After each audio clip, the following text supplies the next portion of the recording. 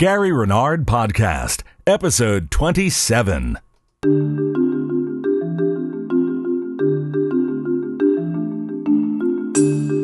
Welcome to the Gary Renard Podcast, your direct connection to Gary Renard, best-selling author of The Disappearance of the Universe, Your Immortal Reality, and his third book, Love Has Forgotten No One, which will be released, well, it's going to be released not too far from now. We're not sure exactly when. Gary's going to let us know. His website has all the answers. This is Gene Bogart, podcast producer and Gary's co-host. And, you know, just recently, we all returned from the Caribbean, where we were aboard Gary Renard's Happy Dream Cruise. And it was a happy dream. We had a spectacular time. The entire group, there was over 70 people involved, including Gary and myself. My wife Helen was there. The mystery woman, who we now know is named Cindy, she was there as well. And it was just a terrific time. We talked about how it just felt like we had all known each other forever, and I guess we have. But it really felt like one big family, and we just had an absolutely spectacular week together in all the different ports we went to. Well, the exciting thing is that while we were aboard, we recorded a podcast at sea. It was sort of our intention. We weren't able to do it through the ship's sound system. We couldn't interface properly with that, but we recorded it on video. Now, the video clips may in fact be showing up on YouTube. I'll tell you a little more about that later. But right now, we're going to present our podcast at sea right here on the Gary Renard Podcast. The entire recording was over an hour in length, so we're going to split it into two different podcast episodes.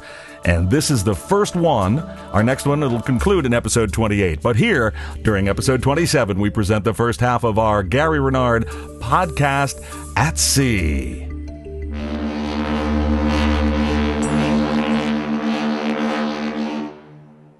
Well, what we're doing, and the reason Helen has the camera out here, what we had wanted to do all along was to do a somewhat of a recording of a podcast at sea.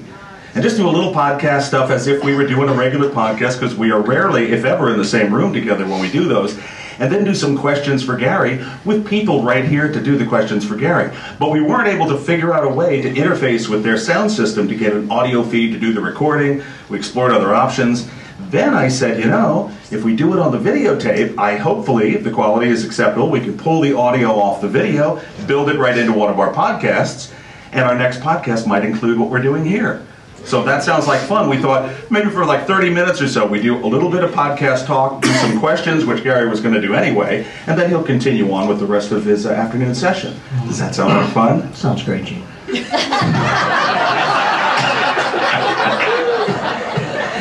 He gets so excited over it. You see now why on the podcast I normally do the setup and intro by myself, and then I bring in Gary, and then he's all excited about it. Yeah, whatever you want. That's fine.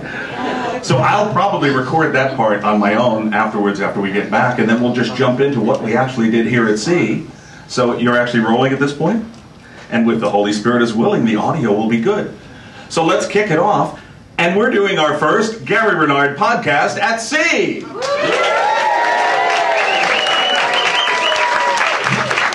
And not only that, it's our first podcast with our live audience right in front of us. A round of applause for the audience. For looking and sounding wonderful. And for the first time, he's not at the other end of the phone. He's right at the other end of this table. It's the star of our show. It's Gary Renard.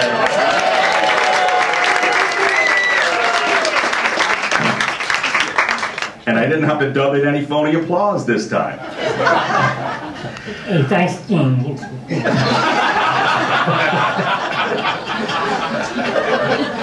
So, buddy, what have you been up to lately? Well, I've been doing this cruise. Really? That sounds like fun. Yeah. And it's been great. Cindy and I went to the nude beach yesterday. The nude beach? Yeah. Well, It was an eye-opening experience. I can imagine. Now, you know the question I have to ask? Well, I don't know if I'm afraid to ask. I'm hoping you'll just volunteer. Actually, no, we didn't take our clothes off. We were too American. But we were glad to see that you weren't there. Yes. Me too. The American on the Dutch side of the island, not the French side, as you guys were. But it must have been, yes, eye-popping. Yeah, it was a beautiful beach, and the nudity is only down one end, you know, where they have the yellow canopies or whatever they call them there, and it was fun, walking around with everybody. It's interesting to see the different attitudes that people have, because it's like in America, people are just so uptight about things and about the body. If you go to Australia or something like that, there'll be, a woman walking on the beach topless with her 3-year-old daughter or something, and nobody's paying any attention, except for me. And it's really, really different. It's interesting to see, how other cultures live, how other cultures think. Just going to Canada, I find to be refreshing because, for example, I think the problem with America is that we think we have to run the world. In other countries, they're not like that. And so they're so much more laid back, so much more relaxed. They don't have as much stress. And it's really stress that's responsible for a great deal of the diseases that we have in America. So anyway, I had a good time. We're going horseback riding tomorrow. So I'm planning on being sore when we meet. No doubt, yes. You'll be bow-legged Gary coming in here. Yeah. Cowboy Gary. So how are you and Helen doing? Very good, having a swell time. It's a wonderful cruise, by the way, for those who are not fortunate enough to be with us here in person, those listening to the podcast. Yeah, it's been a great time here aboard the Westerdam, once again, the same ship that you had the cruise last year to Alaska. Yeah. This time to the Caribbean, or Caribbean, either way. What would you like to say about that? Because it's got to be, you do a lot of traveling, a lot of workshops and seminars, but a cruise has to be a little different because we've had such great focus among our entire group, over 70 some odd people here, and some are quite odd. And myself among them, at the head of the list. But you really get a much more personal connection and the focus because you've done so many, a number of hours of workshop work here, as well as just talking to people out and about. So how is cruising as a venue for doing your work in the world? How does that compare to other things? Oh, I like it a lot because you're in the same place for a week, which seldom happens with me. And, I get to meet just about everybody. And, that's good. And get to talk for longer, answer more questions, get to do different places. Alaska was a more expensive cruise than this one. It's one of the most expensive ones you can do. But it was great. You were there. We did, the Inside Passage in Glacier Bay and places like that. It was wonderful. And, we'll do the Caribbean every now and then. I think we're going to probably try to do the Mediterranean sometime. I'd love to go to the Greek island. Yeah. Something like that. Maybe Hawaii. Maybe that would be I think we're up for a Hawaii cruise. Yes, I know. Yeah, and some are less expensive and more expensive, but for the most part, it's just a great time, and we get to go into the teachings in detail, and it's a lot of fun. Partying with you guys. Gene and Helen and Cindy and I went out New Year's Eve Miami Beach. I always wanted to go to Miami Beach and stay at the Fontainebleau because I saw Goldfinger when I was 13, right? And they start out at the Fontainebleau in Miami Beach, so I always wanted to stay there. It only took about 40 years for me to get there. But that was a lot of fun. And we went out on a cruise of Miami Harbor New Year's Eve. It was really great, or at least what I remember of it. And it was, we went to this nightclub. It was also good. It was on a roof. And love Miami Beach. There's a place called Espanola Way, which is just wonderful. It's like going back in time. And you sit outside and you eat in this Spanish architecture and everything. It's really great. And Gene and Helen live in Boca, which is right next to Fort Lauderdale. So they didn't even have to fly, to come here. Hitchhiked. Yeah. We actually drove to the ship, which is nice. So yeah. And it was a lot of fun. So this is really cool. And I'm very fortunate right now because I'm going to have almost a month off from traveling. Whoa. Yeah. And, that's never happened. No. Because we moved our Australian tour in New Zealand to November. Yeah, because believe it or not, the Australian economy is even in worse shape than ours. Yeah. And they decided, they still want to do it, but they decided that they'd have more people in November. And that's nicer weather for them because that's getting into their summer at that point. Right, that's almost summer for them. Yeah.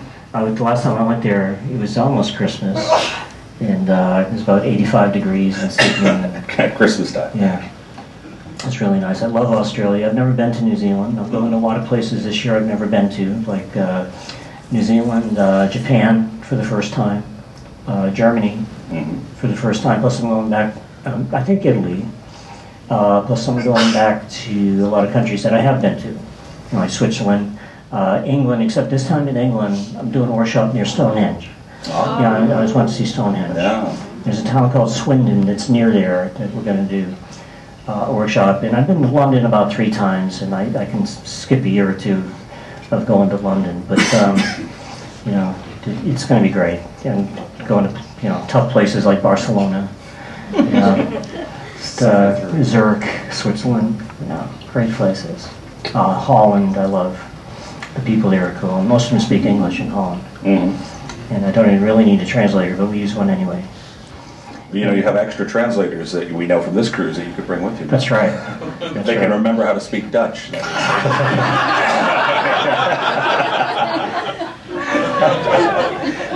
You know, one thing I was going to say though about the cruise, and I've heard this from a number of people we've just chatted with, and I felt the same way. You've said the same thing.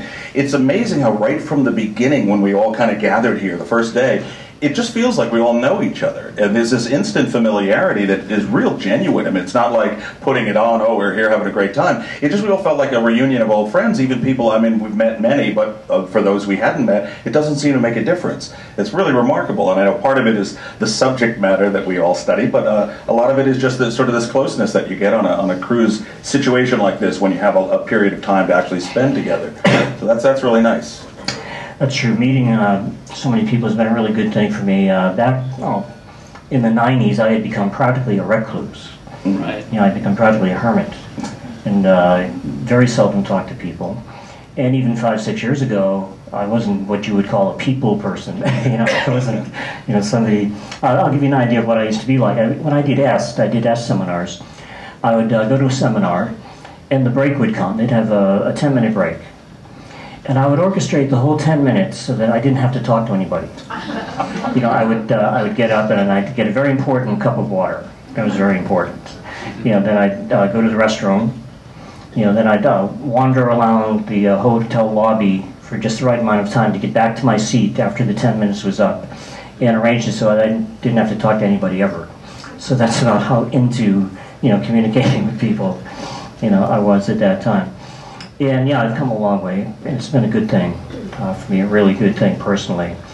And I think when I look back on all of this and look at the years that I spent on the road, that the part that's going to mean the most to me is the people that I met. And you know, I always decided that I would go for experiences. You know, it's not important to me how much money I have in the bank. What's important to me is I want to have experiences, I want to see places, I want to meet people. You know, and that's fun for me. You know, not that it matters, because it really is all just a dream, but when people are at the end of their life and if they know that they're dying, I don't think that it's the things that they've done that they regret the most. I think it's the things that they haven't done that they you know, regret the most. And so I decided when I started doing that, well, you know, if I go to Calgary, I'm going to go see Banff too. I'm going to take an extra day, you know, and see what Banff is like, which is beautiful. You know, when I go someplace, I try to spend an extra day. I try to get there on Thursday, if I'm speaking on Saturday. That way I have Friday and maybe even Sunday, you know, to hang out and, you know, see a place.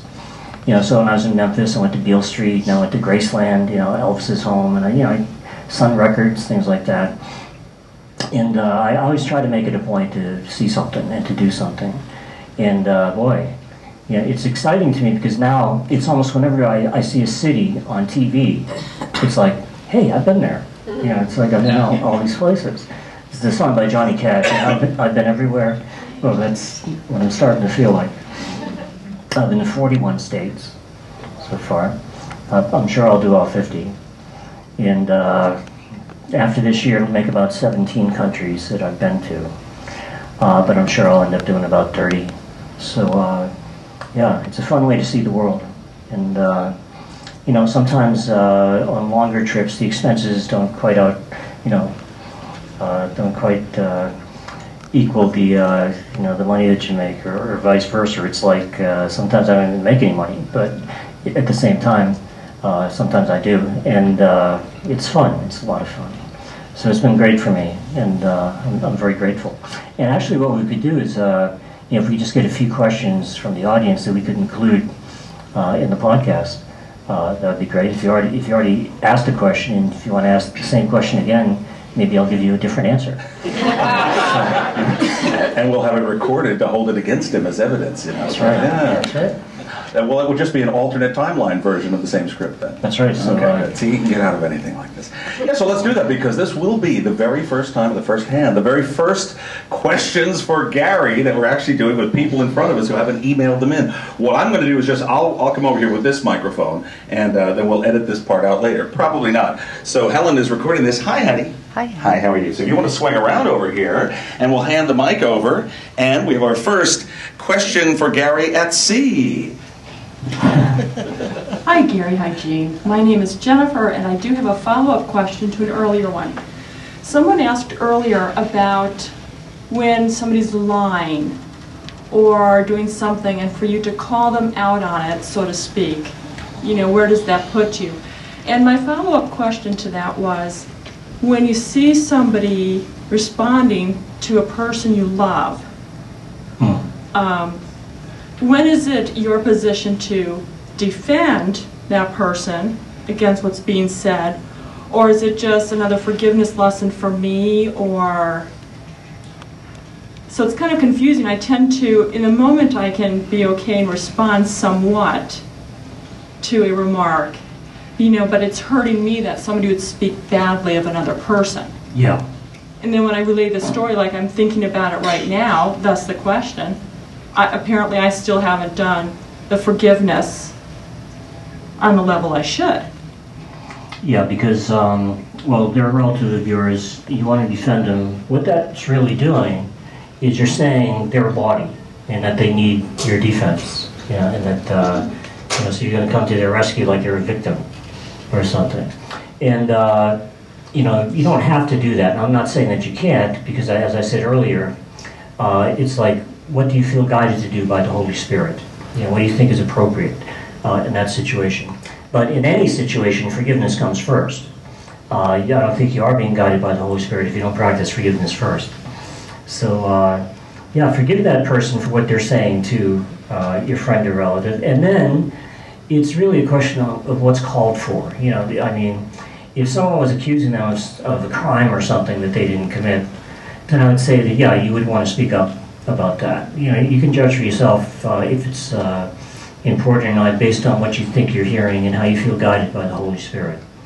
You don't have to do anything ever. You know, nobody ever has to do anything, which is why the Course says, I need do nothing. You know, you don't really have to do anything. And what you do is just a result of what you think. And it's like Jean always says at the end of the podcast, no matter what the problem, forgiveness is the answer. And that's so true. So, yeah, I mean, when I said that you could call the authorities if somebody next door was abusing a child, that's just common sense, you know, to me. I'm not saying you have to call the authorities. I'm just saying that I don't see anything wrong with that. It certainly would seem appropriate. So it's like a case-by-case basis. At one point, the Course says that the curriculum is highly individualized. And the reason that that's the case is because the truth is simple, right? But the ego is not. You know, the ego can be very complicated. That's why the curriculum is highly individualized, because the Holy Spirit has something in mind for you, and the way the Holy Spirit script is going to go for you, and your reinterpretation with the Holy Spirit of the ego script. And it's not always the same for everybody.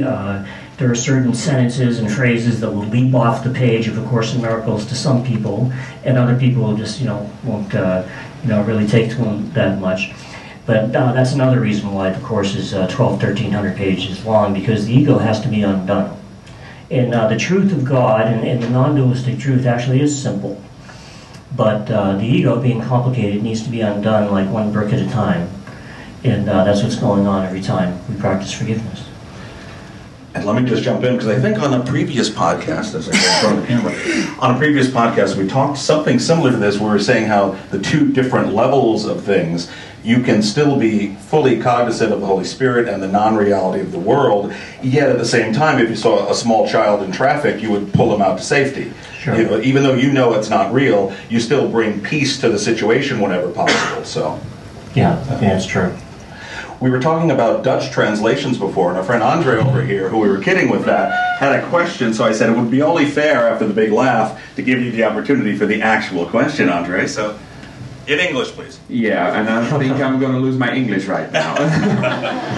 Did you want me to ask the same question? Or Whatever you feel comfortable, guided to do. Well, I was asking Gary before during the break, and I think I'll do it now here during the podcast. Gary was mentioning that there's a lot of stuff going on in the in-between world. And so I guess, like, why, if there's so much happening in the in-between world, you need to do your forgiveness lessons here in the seeming real world. Right. What do you think of, what most people think of as the afterlife? The in-between world, as my teachers, called it in the next book, which you'll see. They call it a tour of the in-between life. They actually gave me a tour of what it was going to be like for my next in-between life, kind of like a preview of upcoming attractions. They actually showed it to me. That kind of a situation where your body appears to stop and die, what's happening is, this matter that appears to be around us, including the body, all that it really is energy.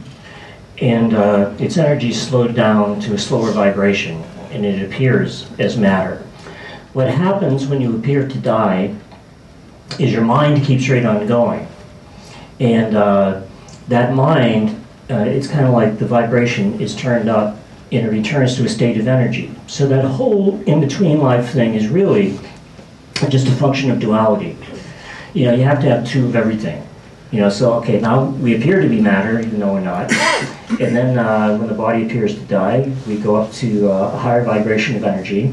So that's the way you have that duality going on. You're still conscious. There's always a consciousness that's going on there. But there's also still an unconscious that is running you. And you go up to that higher vibration so that then you can slow it down again and come back in a lower vibration again, except this time it appears to be a different body. It appears to be another body. That cycle of birth and death will continue as long as there's any unconscious guilt in the mind. That's why you have to forgive the world. That's why you have to forgive everything that comes up in front of your face. That's the way that the Holy Spirit heals all of that unconscious guilt in the mind. Once you have no more unconscious guilt, well, you don't need a body. You don't need a universe of time and space to project that unconscious guilt onto, because it's not there anymore. And that's what causes the cycle of birth and death. When you're healed, you don't come back anymore. Now, let's say you're coming back for the final time. In that case, the universe of time and space is going to look very much like it does to you when you appear to be here in a body.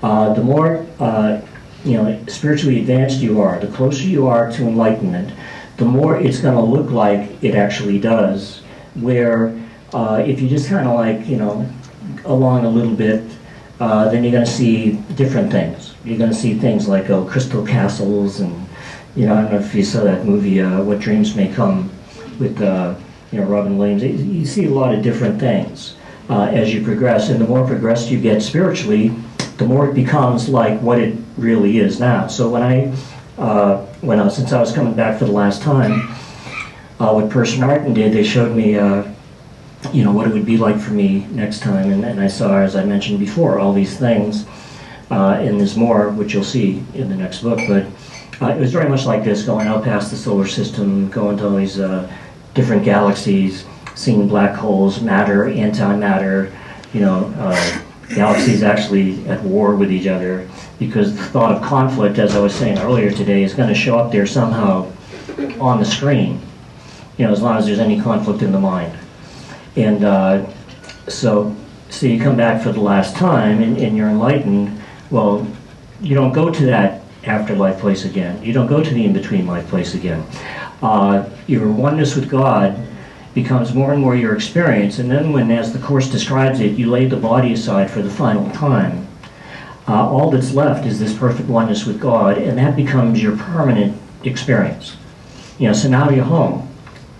And once you're home, you're out of here. A lot of people have this fantasy that they're going to come back and save the world. Well, the world has the Holy Spirit. The world doesn't need you. The world has the Holy Spirit. The Holy Spirit can take care of saving the world. We don't have to worry about that. In fact, we should be reminded that there is no world. You know, so you have all these people that are going to save a world that isn't there. You know, and it's like, no, what the Holy Spirit wants you to do is go home and stay home. You know, so you never come back in this form again, but an image of you can be called upon as the Course describes it. You know, so it would be kind of like a projection of the Holy Spirit now instead of a projection of the ego. And it is possible for that to happen, you know, so that's why we could see Jesus, you know, after the crucifixion. You know, that's why I could see Arden in person, because even though their bodies look and feel just as real as anybody else's, they're a projection that is coming from the Holy Spirit and not from the ego. And almost all bodies that are made are projected by the ego, and just a few, you know, by the Holy Spirit. Now, as I told you earlier in the week, you know, we did a tour of all these places. I saw a Pleiadian starship, and you know, I came back through the solar system, ended up witnessing my own birth into the next lifetime, and it was pretty far out. And you know, they're always doing things like that for me. You know, it's like just when I think they've blown my mind as much as they can, you know, they'll come up with something else. And but that's fun. You know, and it's good for the books.